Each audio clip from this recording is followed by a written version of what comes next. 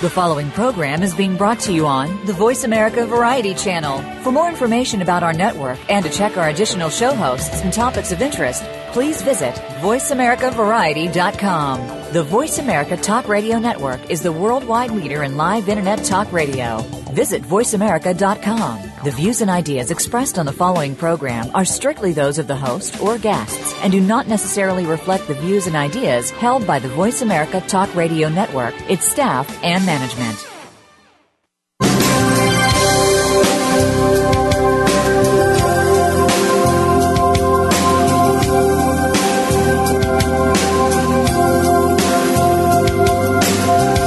Welcome to the Sharon Kleyne Hour, Health, Environment, and the Power of Water.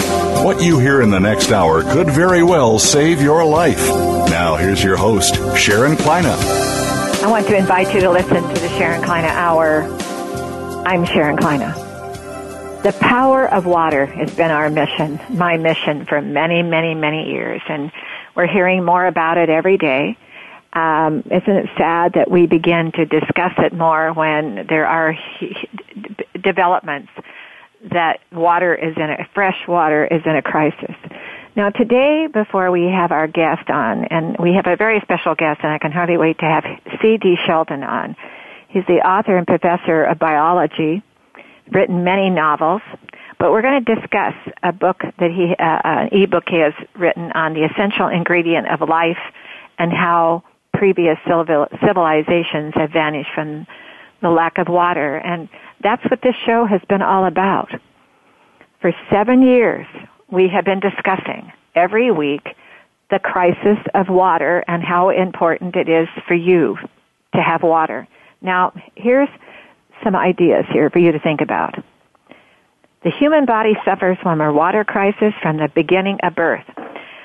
There's a Russian scientist that I've been reading about that has said that what we need to do is get people encouraged and get everyone understanding the body of your water. Your water body is water. You forget that. I was a guest speaker at a school in Upper New York not long ago, and when they wanted to discuss water, what did I discuss with the students? I discussed their body and water. The kids did not know. They forgot. Their body is made up of water. They look at the streams, they look at the rivers, they look at the lakes, they look at the mud puddles, they look at the oceans, they forget. They're water. Now, follow me. From the moment you were born, you left a pocket of water. You entered in the air you breathe in that delivery room. The air you breathe is invisible water. If it wasn't invisible water with vapor in the air, water vapor, you would not live to live in that atmosphere, it's called. The earth, 3 billion years ago, was surrounded with water and the vapor of the air. It came to earth, dropped in rain, and when it stops raining, the vapor's back in the air. But when it dropped rain, it began to develop, create water on the surface of the earth. Earth has water. Later in time, human life began after other lives of organisms began. Everything depends on water. Your human body is 90% water at birth. As your life grows up, you diminish to 70%. Then as you begin to age and you get older, it gets down to 50%. Now, have you known that some of the worst diseases and some of the worst problems are dehydration of your body? That's what's happening. And as you begin to live in the air you're living in, called the atmosphere of the invisible water, no two eyes alike, no two fingerprints alike, what is your influence of individuality? You're evaporating, causing a dehydration. Your body, and follow me, your body is this. The brain is 80 to 85% water. Teeth are 8 to 10% water.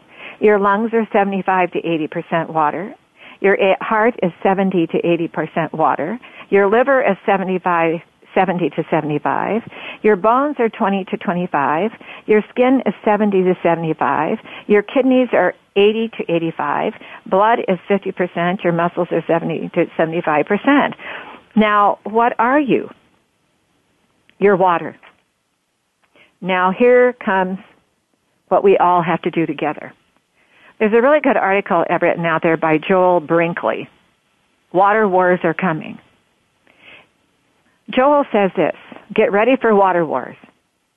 Most of the world's population takes water for granted, just like air.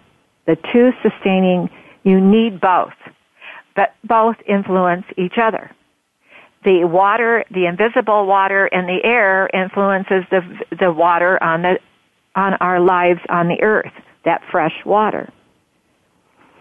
Now, after all, the human body, as he says, is 2/3 water. He's got a statement here, but a Hinduism Time blogger said in India just recently, as in so many other places around the world, drinkable water has become such a precious commodity. It's dragging the world into water wars to follow the ones to control they're going to be worse than fuel oil. Climate change is changing our lakes and our streams. You need to understand that what is happening is water has become a crisis. We have 11 cities completely running out of water, and I'm going to read these to you in the United States. Lincoln, Nebraska, Cleveland, Ohio, Miami, Florida, Atlanta, Georgia, Washington, D.C., El Paso, Texas, San Antonio, Texas, San Francisco, California, Houston, Texas, Los Angeles, California, and Salt Lake City, Utah. Now, Salt Lake City is a fascinating story. In the history of the American frontier, the great human conquest was always water. And when the Mormon pioneers went into Utah, they began immediately to turn a desert into canals of water that began to assist settlements in Las Vegas, Phoenix, Denver, Los Angeles, and other places. It was our forefathers knew you have to have the water or you won't live. Forms of waters are bridges of cooperation around the world. And I was reading this. People are finding you better cooperate with each other because there might be a water upstream that you need. So we need to learn to get along. Learn to think about how important water is to your everyday life, and it is a precious commodity. It's your life. And remember, when you're out there breathing every day, your breath of life is so important. That invisible water in the air you're living in, called the atmosphere, is influencing the fresh water on the earth and your everyday life. Did you know that when you should be drinking 8 to 10 glasses of water a day? And that's what the Russian scientist is saying. Drink water, fresh water, every day. You'll be very environmentally putting a humidity of water in the air when you're drinking adequate water. The other thing is water is a solvent. Water helps dissolve. So if you have something in your body that is unknown, you'll begin to dissolve it if you drink enough water. And then you're assisting the water environment around you personally because it puts a humidity of moisture in the air, along with the atmosphere of water vapor. So stop and think. That's what this show has been all about. We've had the most wonderful guests through the years. Absolutely dedicated, committed people to coming on the show, and you can listen to us like we're in a laboratory, sharing information with you. So listen well. We invite all your friends and to come and listen, and any questions you may have, email us. And you'll email us and follow me on my Facebook and Twitter. But you'll email me to Sharon Kleyne, KLEYNE, hour.com. And listen on Voice America to all the dedicated people that are on Voice America every week, every day, throughout the day. You can go to the websites and look up which one you want to listen to with all the dedication and the mission statements of helping you and your health and your outlook on life. Today, as I said, we have C.D. Shelton, and we'll be back in a minute, but first we're going to listen to our sponsor.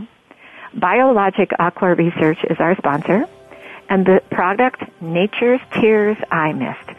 Did you know that at the surface of your eye, when that eyelid is open, it's 98% water evaporating? Do you know that vision impairment is water evaporation? Drink a lot of water. But Nature's Tears Eye Mist is that 100% tissue culture grade of water to supplement your eyes. What is vision impairment? Evaporation causing a dehydration, causing vision impairment. Just mist with Nature's Tears Eye Mist. And that may help you relieve some of those problems. We'll listen to our sponsor, and we'll be right back with C.D. Shelton.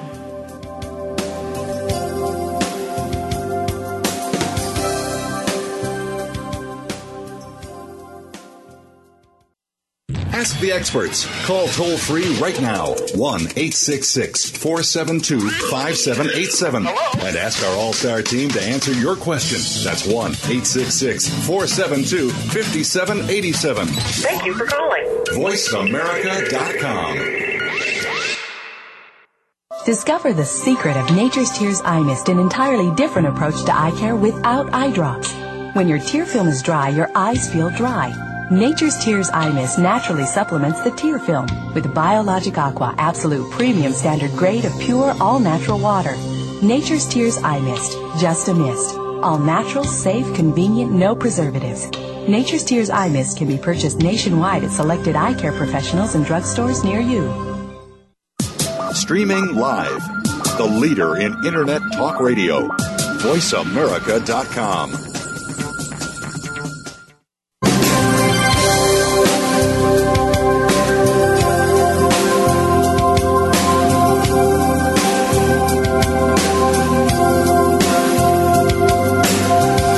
You're listening to the Sharon Kleina Hour, Health, Environment, and the Power of Water. If you have a question or comment, please direct your email to SharonKleinaHour@yahoo.com.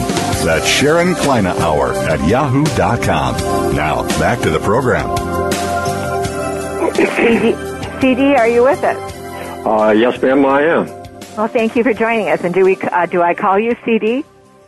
You may call me anything you like. That's fine. CD or Professor Shelton, whatever you like. Okay. Well, Professor Shelton, I'll keep my viewers in mind that that's what you do. And you're the author and professor of biology of 4 decades, 40 years of studying and writing. You've written 10 novels.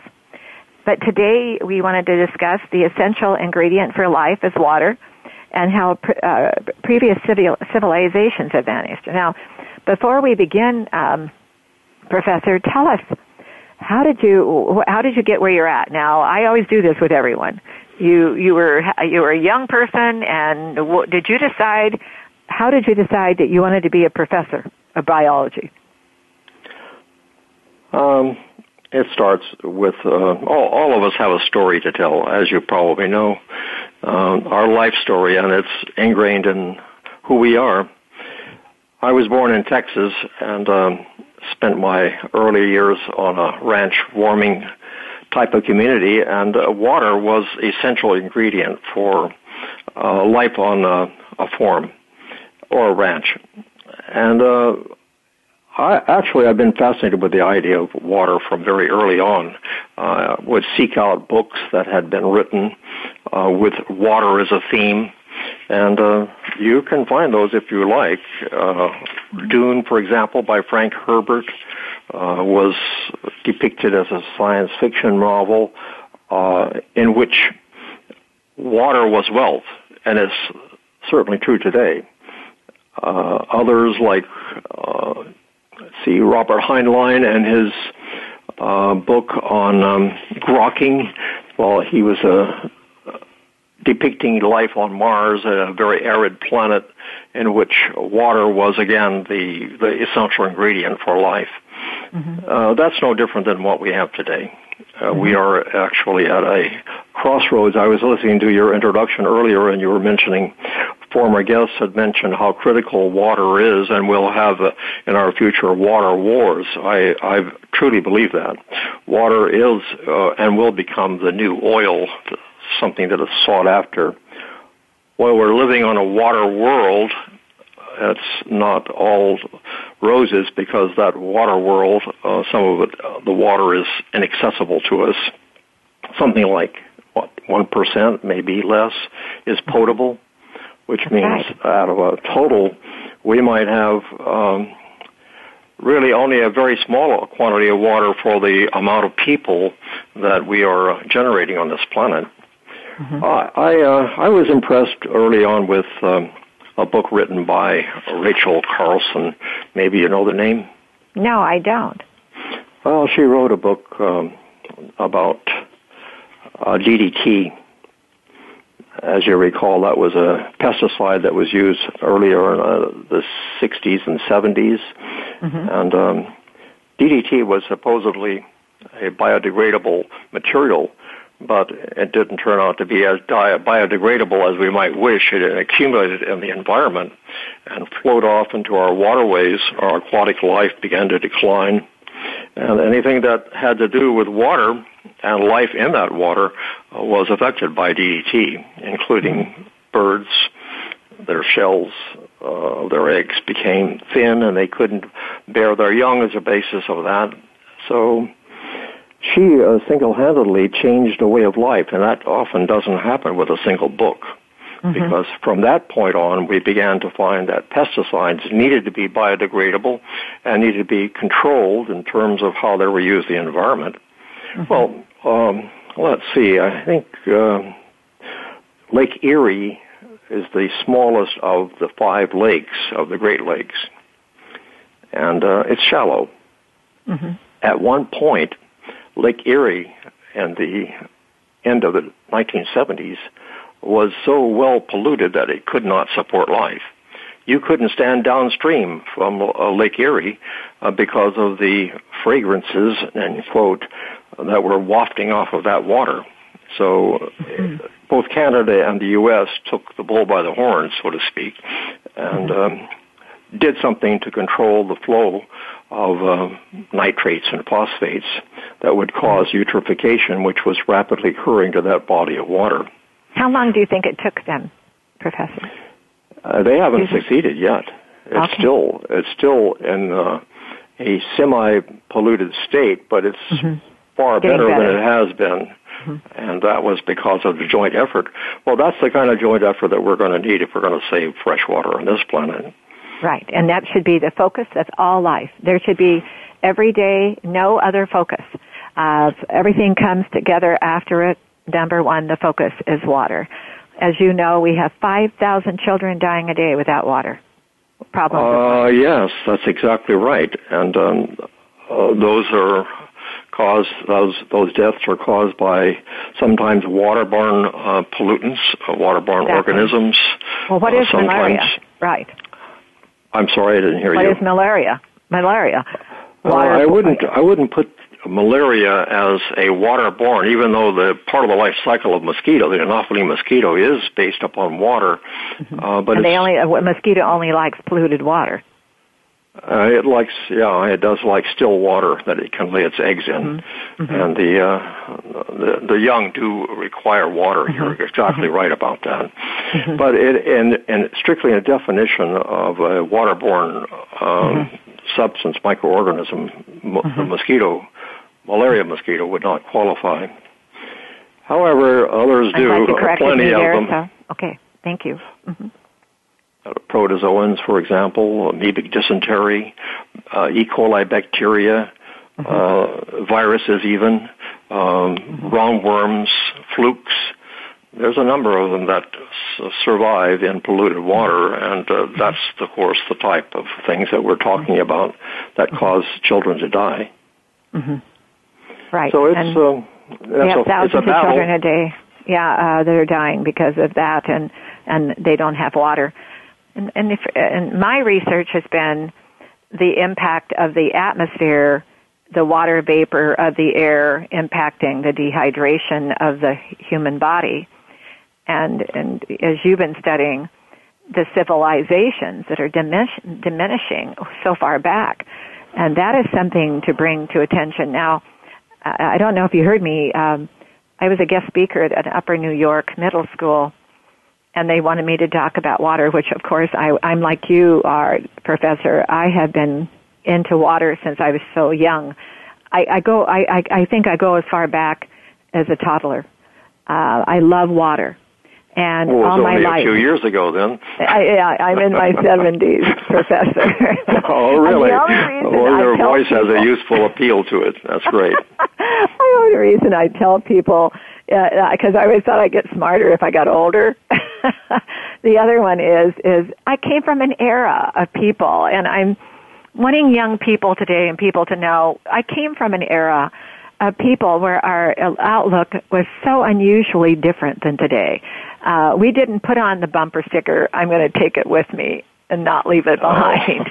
Oh, yes, you're exactly right. I mean, the millennials today are very different than the time period you're speaking of. I know. I actually, to be honest with you, I predate your era that you're talking about. Okay. Okay. So I'm familiar with what you're referring to.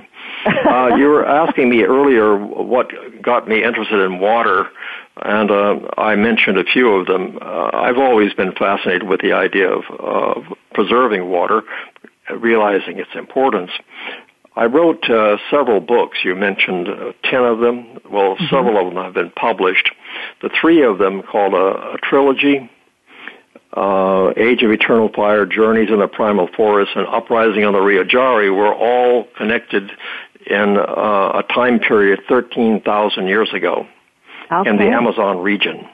Mm-hmm. And if you have looked at the Amazon, which has always fascinated me, we have the largest, longest river in the world, the Amazon, located in that locale. Well, that fascinated me about that particular aspect of life 13,000 years ago. What would they have run into? So I created a world, you might say, to fit into that type of scenario. But those... No, don't go too far ahead now for a second. And always excuse me, everyone, listeners, when I interrupt, because if I don't, I'll forget to come back. So you chose 13,000 years ago, and how did you go about putting together the research format to do that, the profile of it? I read a news article about a comet that had come down 13,000 years ago. Some geology professor at the University of Oregon, my old school, found micro diamonds in a layer of soil, and the only way you could have had that much heat and pressure was with a massive collision, and he figured, and others concluded he was right, that we had been struck on the eastern slopes of the Sierra Nevadas by a comet 13,000 years ago. And it corresponded to the extinction of various forms of life in that region. But I didn't want to write about that. So I took some literary license and transferred the comet strike to the eastern slopes of the Andes and the headwaters of the Amazon, because that's what I was interested in writing on. Okay, that makes sense. Now, so the headwaters of by the way, where are the headwaters of the Amazon? They're on the eastern slopes of the Andes. There's something like 17 tributaries that empty into the Amazon, create a water supply that shoots 125 miles out into the Atlantic Ocean and still is fresh water that far from the shore. Can you get this picture of a volume of water of that consequence? Absolutely enormous. It is enormous, right? Yeah. But then they're also having a lot of drought problems in those countries where that influences that. What do you think if they have a lot of fresh water? What do you think their blood? They must not have any good planning. There's a water cycle in the Amazon region. They have an area called the Mato Grosso, the size almost of the United States. Mm-hmm. And every year for 5 to 6 months, it has been filled with water, and fresh plants, living plants, are submerged. And various ponds and rivers all become one large lake at that point. And, of course, life forms need to adapt to that kind of periodic change, and they do. They become very hydroponic. They do. They adapt to that yearly event. But that gives species the chance to migrate to different locations within that region, and they do so. For example, the red-bellied piranha makes its way all the way through ponds throughout that region during that water cycle, and various species do that. I wrote a book about that as a modern-day book called, let's see, what is it? It's Raiders of the Primal Forest, because I was very disturbed about Brazilian government looking the other way at the same time that they were allowing settlers to come into that region, critical region of the Amazon, and settling, and then to gain some modicum of fertilizer, they would slash and burn the forest trees that were there, and for 2 or 3 years they would have adequate nutrients, phosphates and nitrates, to allow fairly stable crops to grow. Well, after 2 or 3 years, the poor soil basis of that region would begin to show, and they would move on to settle again and do the same thing again. It's called slash and burn. Yes. And the very worst thing that could happen for our environment, in any 1 acre of that area could house as many as 3,000 different species, 50% of which might be identified, but the other 50%, I don't think so.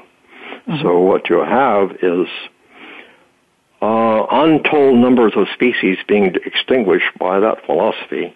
And you must realize that corn and other substances that we use as pharmaceuticals come from a region like that. And it's like a birthplace of life. And to allow that to occur is just criminal. And it has been occurring for some time. Professor, that is something, I'm a believer that education helps individuals' mental decisions. Everybody has to have education about what is necessary. I think we left behind, as much as you've written books, there's so much been out there, but we're inundated by so much communication today that people don't know which one do they want to be able to really listen to. But I'm a believer of education. We need to have a better education program about the focus of water and the thousands and thousands and millions of years, let's say, that Earth has had to have water to have existence. And that Earth existence with the solar system is also because of the water. And because of the water, it has an influence on the whole solar system, because the Earth does have water. And whenever you have water on the surface, that atmosphere has water vapor, invisible water, so that water vapor is influencing the whole solar system. It's like Gene Cernan was on the moon looking back, and he said, people are crazy if they don't think there's a higher power here. That has to be God's porch, because he's looking back at that blue, at the blue marble. The water world, yes. Yeah, it's a water world. And we as people have got to do a better job of, I think, reaching out to the children, because children, Professor, are the magic of all of the craving of wanting to learn, wanting to get better, not always knowing enough.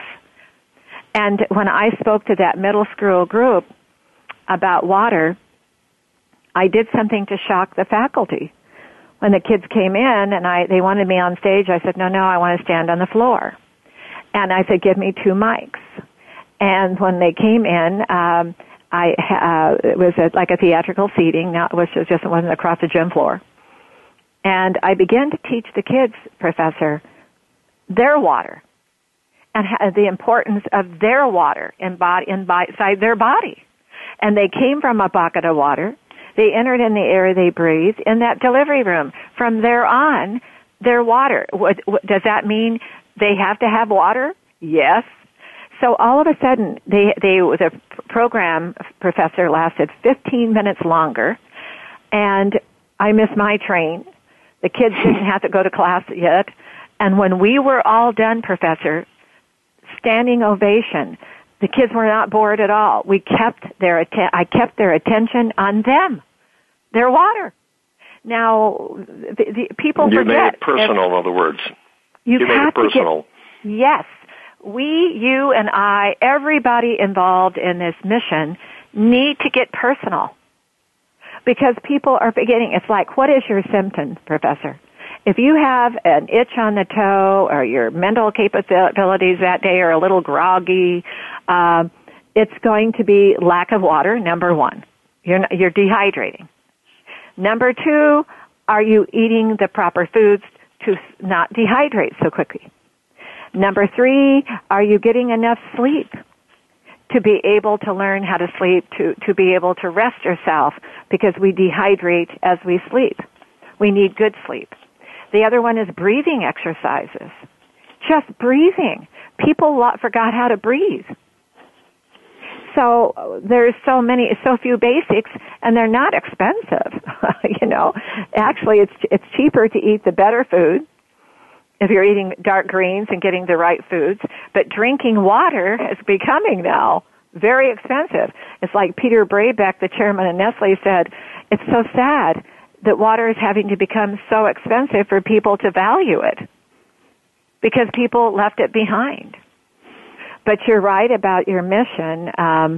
Now, in 13,000 years ago in that region, when you came forward and you saw a society begin, where were the civilizations diminishing that you found, that they just vanished on our planet?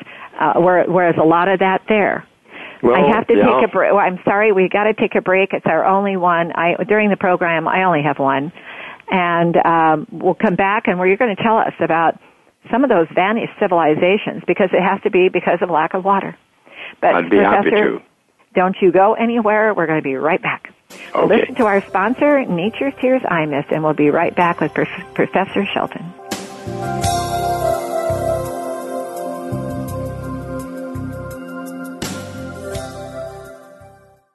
Talk, talk, talk. That's all we do is talk. If you'd like to talk, call us toll-free right now at 1-866-472-5787. 1-866-472-5787. That's it. VoiceAmerica.com. Discover the secret of Nature's Tears Eye Mist, an entirely different approach to eye care without eye drops. When your tear film is dry, your eyes feel dry. Nature's Tears Eye Mist naturally supplements the tear film with Biologic Aqua Absolute Premium Standard Grade of pure, all-natural water. Nature's Tears Eye Mist, just a mist. All natural, safe, convenient, no preservatives. Nature's Tears Eye Mist can be purchased nationwide at selected eye care professionals and drugstores near you. Streaming live, the leader in Internet talk radio, VoiceAmerica.com.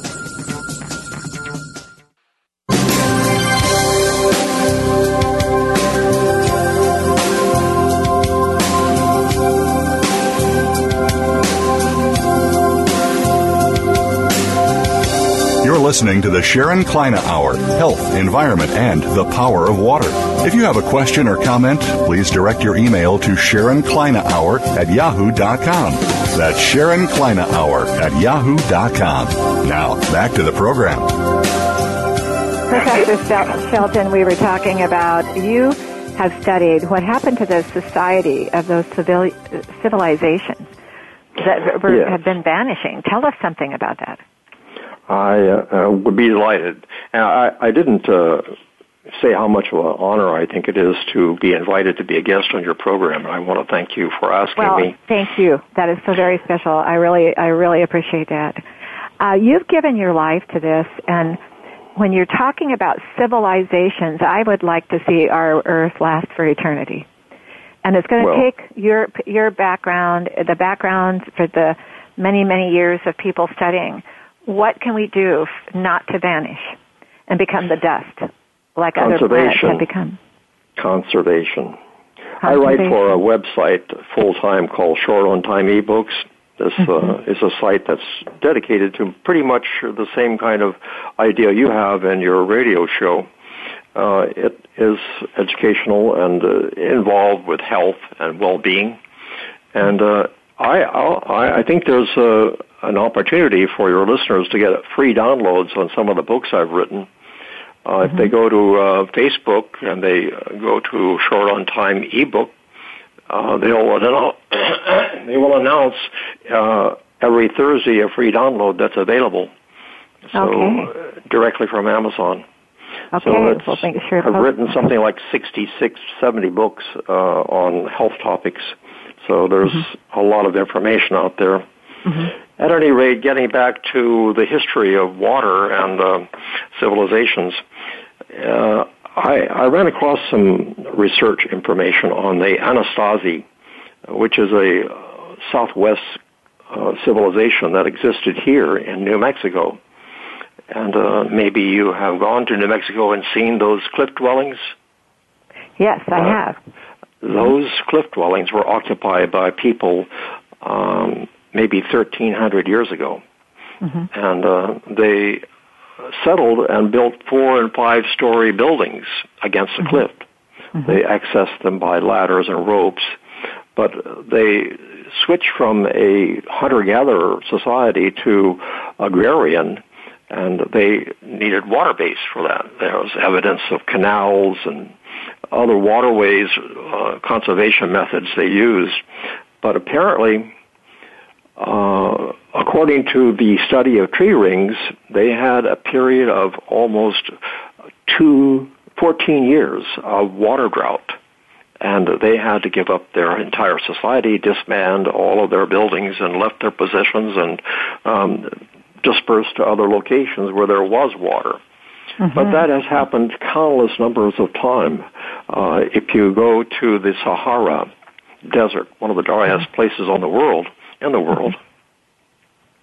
as climatologists tell us that 7,000 years ago, currents along the African coastline changed, which changed the weather pattern that brought rain to that particular region of North Africa. When the weather pattern changed, the populations that settled in the Sahara could no longer sustain themselves. They had to pick up and move. The birthplace of humanity, modern humanity, Mesopotamia, between the Euphrates and other rivers, was based upon the migration of those individuals from the Sahara into that region of the world, including the Egyptians. They settled along the Nile Valley, but they had to move because there was no water available from the weather patterns that had developed. So it means that we are entirely dependent upon capturing water from the cycling of water in our environment. Consider our own self. You mentioned that there were certain cities that were running out of water, and I heard you say Los Angeles. I heard you say Los Angeles. Oh, yes. Well, the father of Los Angeles water supply is Mulholland. That's the fellow that went into the slopes of the Sierra Nevadas and had the city of Los Angeles buy the water rights to areas in which there was snowmelt. That was 180 miles away from Los Angeles. This was way back in the early part of the 20th century. And that water supply was channeled from creeks like Rush Creek and Mono Lake into a series of pipes and pump stations that brought water to the San Fernando Valley, and then was rushed into the Metropolitan Water Supply. That was the origin of water supply that occurred here. But since that time, Mono Lake has become like the saltiest condition since the Dead Sea. And that area has sued us, the LA Metropolitan Water District, and force a reversal of that particular condition so that they can now receive part of their own snowmelt and to refurnish water to Rush Creek and Mono Lake. And you have said that there has been litigation dealing with water. Well, that's throughout our history. Consider Arizona. Arizona was being deprived of their, end quote, adequate share from the Colorado River. Well, they sued the LA Metropolitan Water District, and they said, look, you're taking water that half of that stuff is ours, and we need it for our own agriculture, which, by the way, gets 70% of the water that we save. And they sued LA Metropolitan Water District, and they won. So that means that half of that Colorado River water goes to Arizona for their requirements, and the other half is still used by LA Metropolitan. And doesn't some of that go into New Mexico too? Yes, it does. Because I think I've had the heads of headwaters, and from Colorado to California to Arizona to New Mexico on the show, and they're all sharing this water. They are. Yes, true. They're all fighting for the same source. And isn't that right? That is frightening to go that long without figuring out an independent method of being self-reliant on what you can provide your own society of where they live, depending upon coming out of Colorado. And I've asked the people at Colorado, the headwaters, what do you plan on doing when you can't share it someday? And that could happen. Oh yeah, definitely. There are answers. I noticed recently. I got some literature from a company that was soliciting bids from local water companies to buy their source of water, which is reverse osmosis, and they didn't mention a price, and well, they shouldn't, because. The cost of reverse osmosis, which is, by the way, used in certain Middle Eastern countries, Israel is one of them, reverse osmosis is at least 4 times more expensive than retrieving water by recycling it. Well, people say this. In fact, I'm glad you brought this up. Oh, well, we've always got the ocean. And I said, but when you if you look at it that way, how are you going to afford it to be able to sustain all the things we do with water all day long? And now, before we move on, the word recycle, I've had on here a person who was involved with Singapore recycling. You know the Singapore story. I have heard about it. Yeah, the recycling the water. Yes. Yeah, and they were dependent upon. I'm embarrassed. They were dependent on Taiwan, and for a pipe coming over, and they no longer they've cut off 2 of the contracts or 1 of the contracts that they have now gotten to where they could, with their own recycling, that they're independent. They know how to take care of themselves. Now, before we go too much further, you've got to have, and I hate to do this to you, you've got to have some with your experience and what you've learned with what you've been studying, and you've come to your life now and your age and all that you've accomplished. You've got to have an opinion. You've got, and I'm going to put you down on it, an opinion. Okay. You don't have to tell the world that you believe this is in gold and in the concrete. But what is your opinion on what to do about all this? Okay. I'm glad you asked me that. Consider what we were talking about earlier, Lake Erie as being a lake on the road to eutrophication. and other bodies of water and streams throughout the country.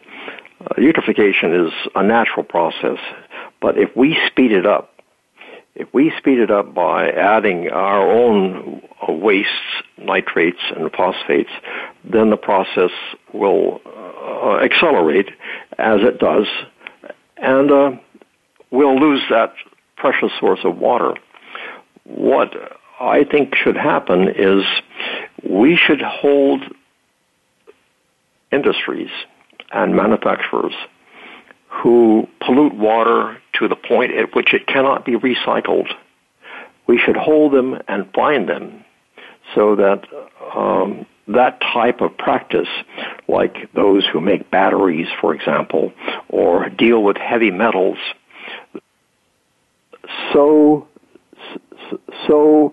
difficult for them to do that type of pollution that it becomes... Hello? Are we still on? I'm listening real close. I got some buzzing there. Sorry about that. Okay.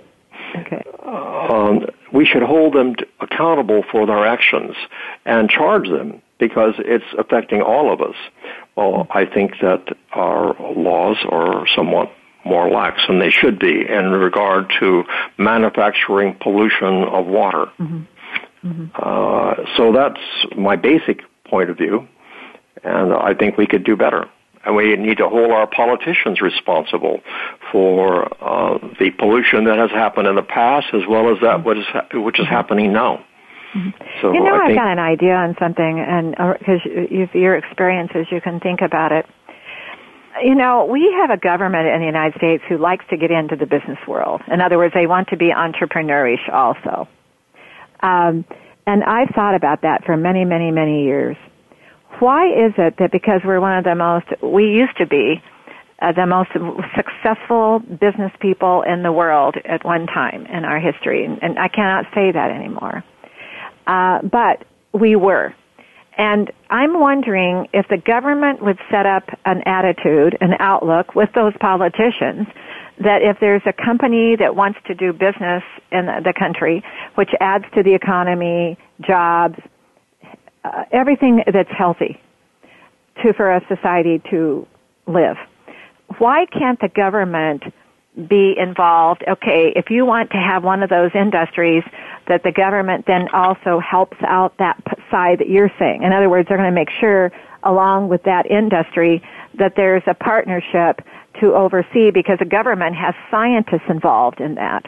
We pay scientists to be involved to know that. Usually normal industry are just thriving to exist and do what they're doing with the sale of their goods or what they're doing.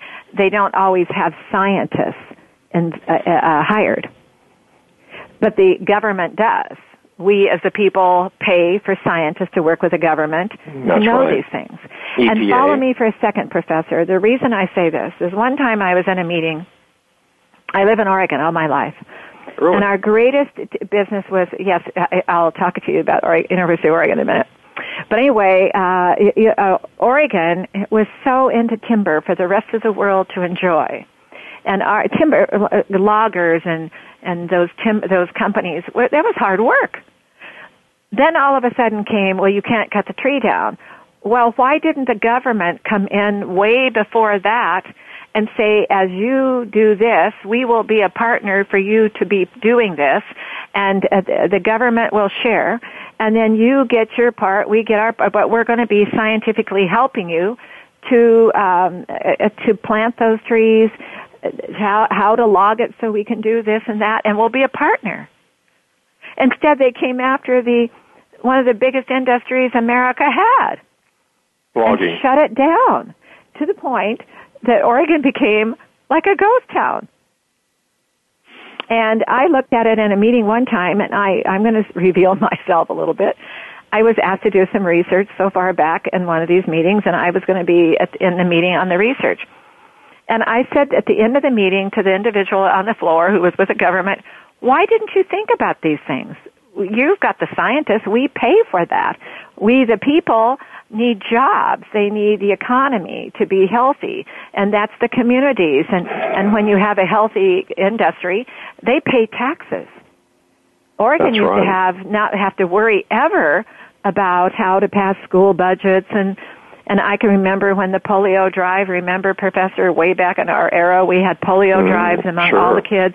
Well, Roseburg, Oregon used to win because we were the timber capital of the world. That's where I grew up. But back to my thinking is civilizations would last, societies would be happy and healthy and very, very healthy if the government of every country would get involved with helping them thrive, help them build their businesses, help them build their lifestyles, and be part of it with the fact that we hire these people to be scientists in these different agriculture and all these different things that we pay for these huge money that goes out, we the people, all the people that are involved in the United States, to pay for these different departments to be knowledgeable of what to do. And in water, like you said, the politicians. Here again, we pay for this enormous amount of money when we have more people that are in poverty than ever and for so long today. And those people are those government organizations are still there, paying enormous amounts of money, and I guess we could be safe to say billions nowadays. Everything, have you been so surprised, Professor? Everything's in the billions today. Oh, yeah. We used to say millions. It's the old million. And now it's billions, and what are they doing? What are they doing? Well, but back to the civilizations of our planet. Before we're done, we don't have too much time left, but what is your thinking about what is happening to China?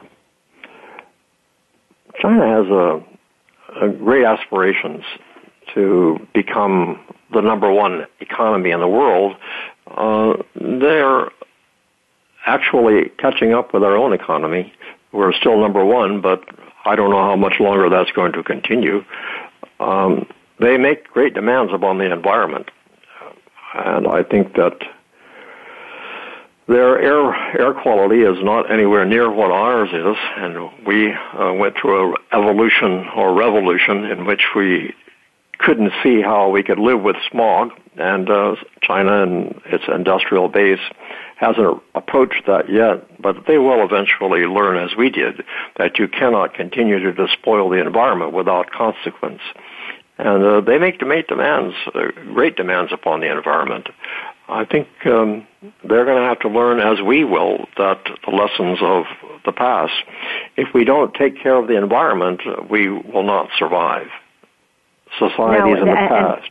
That is the concern that they have in China themselves, is what is going to happen, because they have 1.3 billion people, and they're needing a society like all of us as a society to live healthy and have an economy. And yet the Industrial Revolution that they have going on to be able to become the superpower, to be able to keep 1.3 billion people living as a society, with that Industrial Revolution of causing the air to be beyond all imagination contaminated. Oh, yes. 750,000 people they've been printing are dying a year, knowing that they died because of the pollution. 8-year-olds getting lung cancer. 118 rivers that are polluted. So, but didn't Russia go through that at one time so far back in the 50s, an industrial revolution that also was having problems with contamination of the air? They did.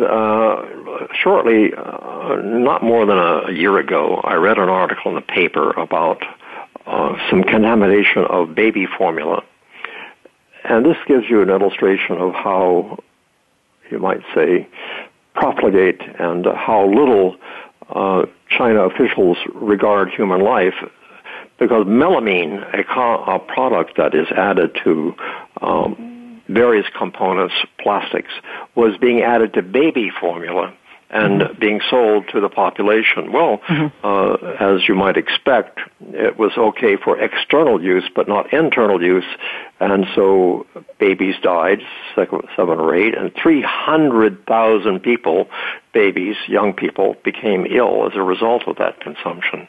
Well, that gives you something of an idea of the philosophy the lack of concern of the Chinese government. All over Earth, we're having a challenge with using our concerns, being concerned about what we're eating, what we're drinking, and how we're living, even our homes. Insulated windows and walls. Who would have ever known? How can you put moisture inside of insulated windows and walls? And live with moisture? But we're out of time. I'd like to have you on again someday about one of your books. We could probably zero in on one of those. But I want to thank you for joining us today, and I wanted to tell everyone to go. Now, tell them again how to find your books on the website. Short on Time ebooks. Go to Facebook, and it'll give you instructions of what to do from beyond that point. Okay, well, some of those books I've got to look up too, because there's some real fascinations in some of the topics that you chose to do through the years. Well, you have a very special holiday season. And I want to thank you for coming on. It was quite an honor to all of us. Give us your time. Thank you, Sharon, for asking me. You be well. Goodbye. Bye. Well, I keep telling everybody the Earth has secrets. And Professor Schultz and many of these guests that we've had on have been that secret. We need to learn. We need to be educated. And that's what this show is all about. But Earth has a secret. Embrace your life. But embrace that water in your life. Embrace somebody else's also. But Earth has a whispering. It whispers to you. Earth whispers something. Don't take it all with you. Leave all of it behind. That's the special part of our lives. We have that choice. I want to thank you for listening today. You have a special day, and be well.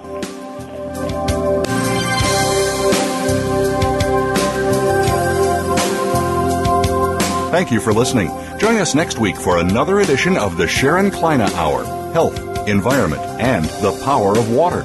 Mondays at 10 a.m. Pacific Time on the Voice America Variety Channel, with an encore Wednesdays at 12 noon Pacific Time on the Voice America Health and Wellness Channel. Remember to visit Sharon's website at SharonKleinaHour.com.